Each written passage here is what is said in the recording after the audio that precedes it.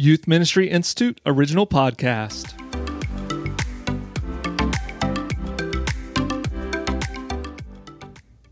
Welcome to the Making Sense of Ministry podcast, the podcast designed to help you lead well in your ministry, transform lives, and impact generations. I'm Kirsten Knox here with another 5-minute mentoring episode.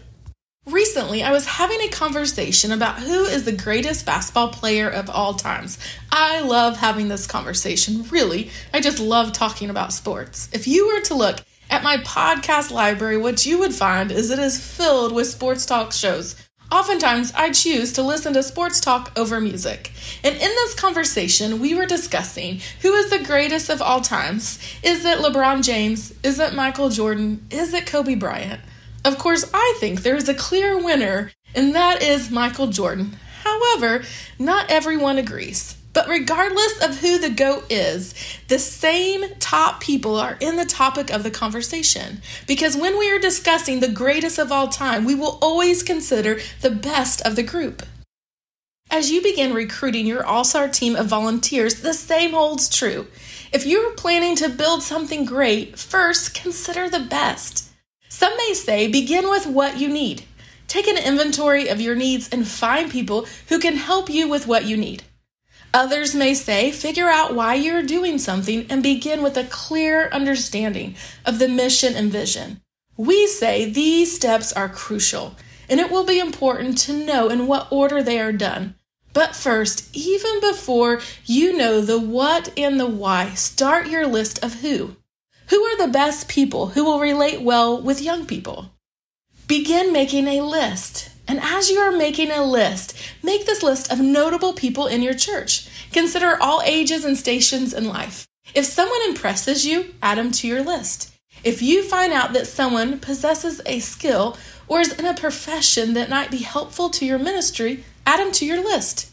Also, interview other people, including your pastor, other staff members, your current volunteers, and even the young people in your ministry. Ask them who they feel might be helpful to your ministry. Add the people they suggest to your list. Your list should be long. You want your list to be 2 to 3 times bigger than the actual number of people you need to volunteer.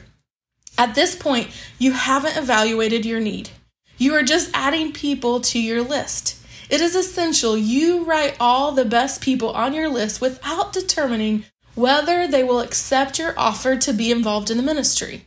In other words, don't say they're no for them. Give everyone an opportunity to say yes to being on your all-star team.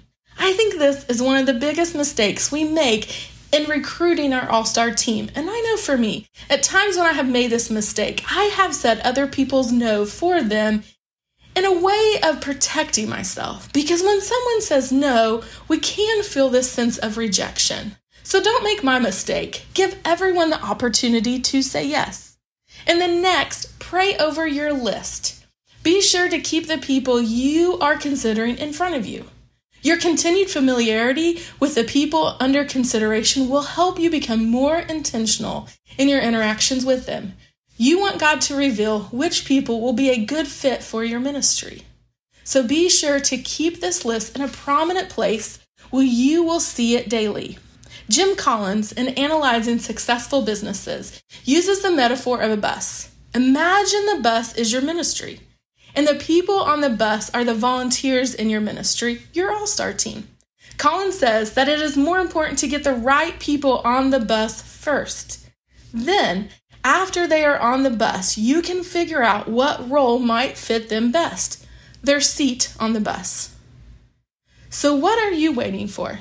Start your list now and consider only the best for your all-star team. To learn more how we might guide you towards success in youth or children's ministries, head over to yminstitute.com.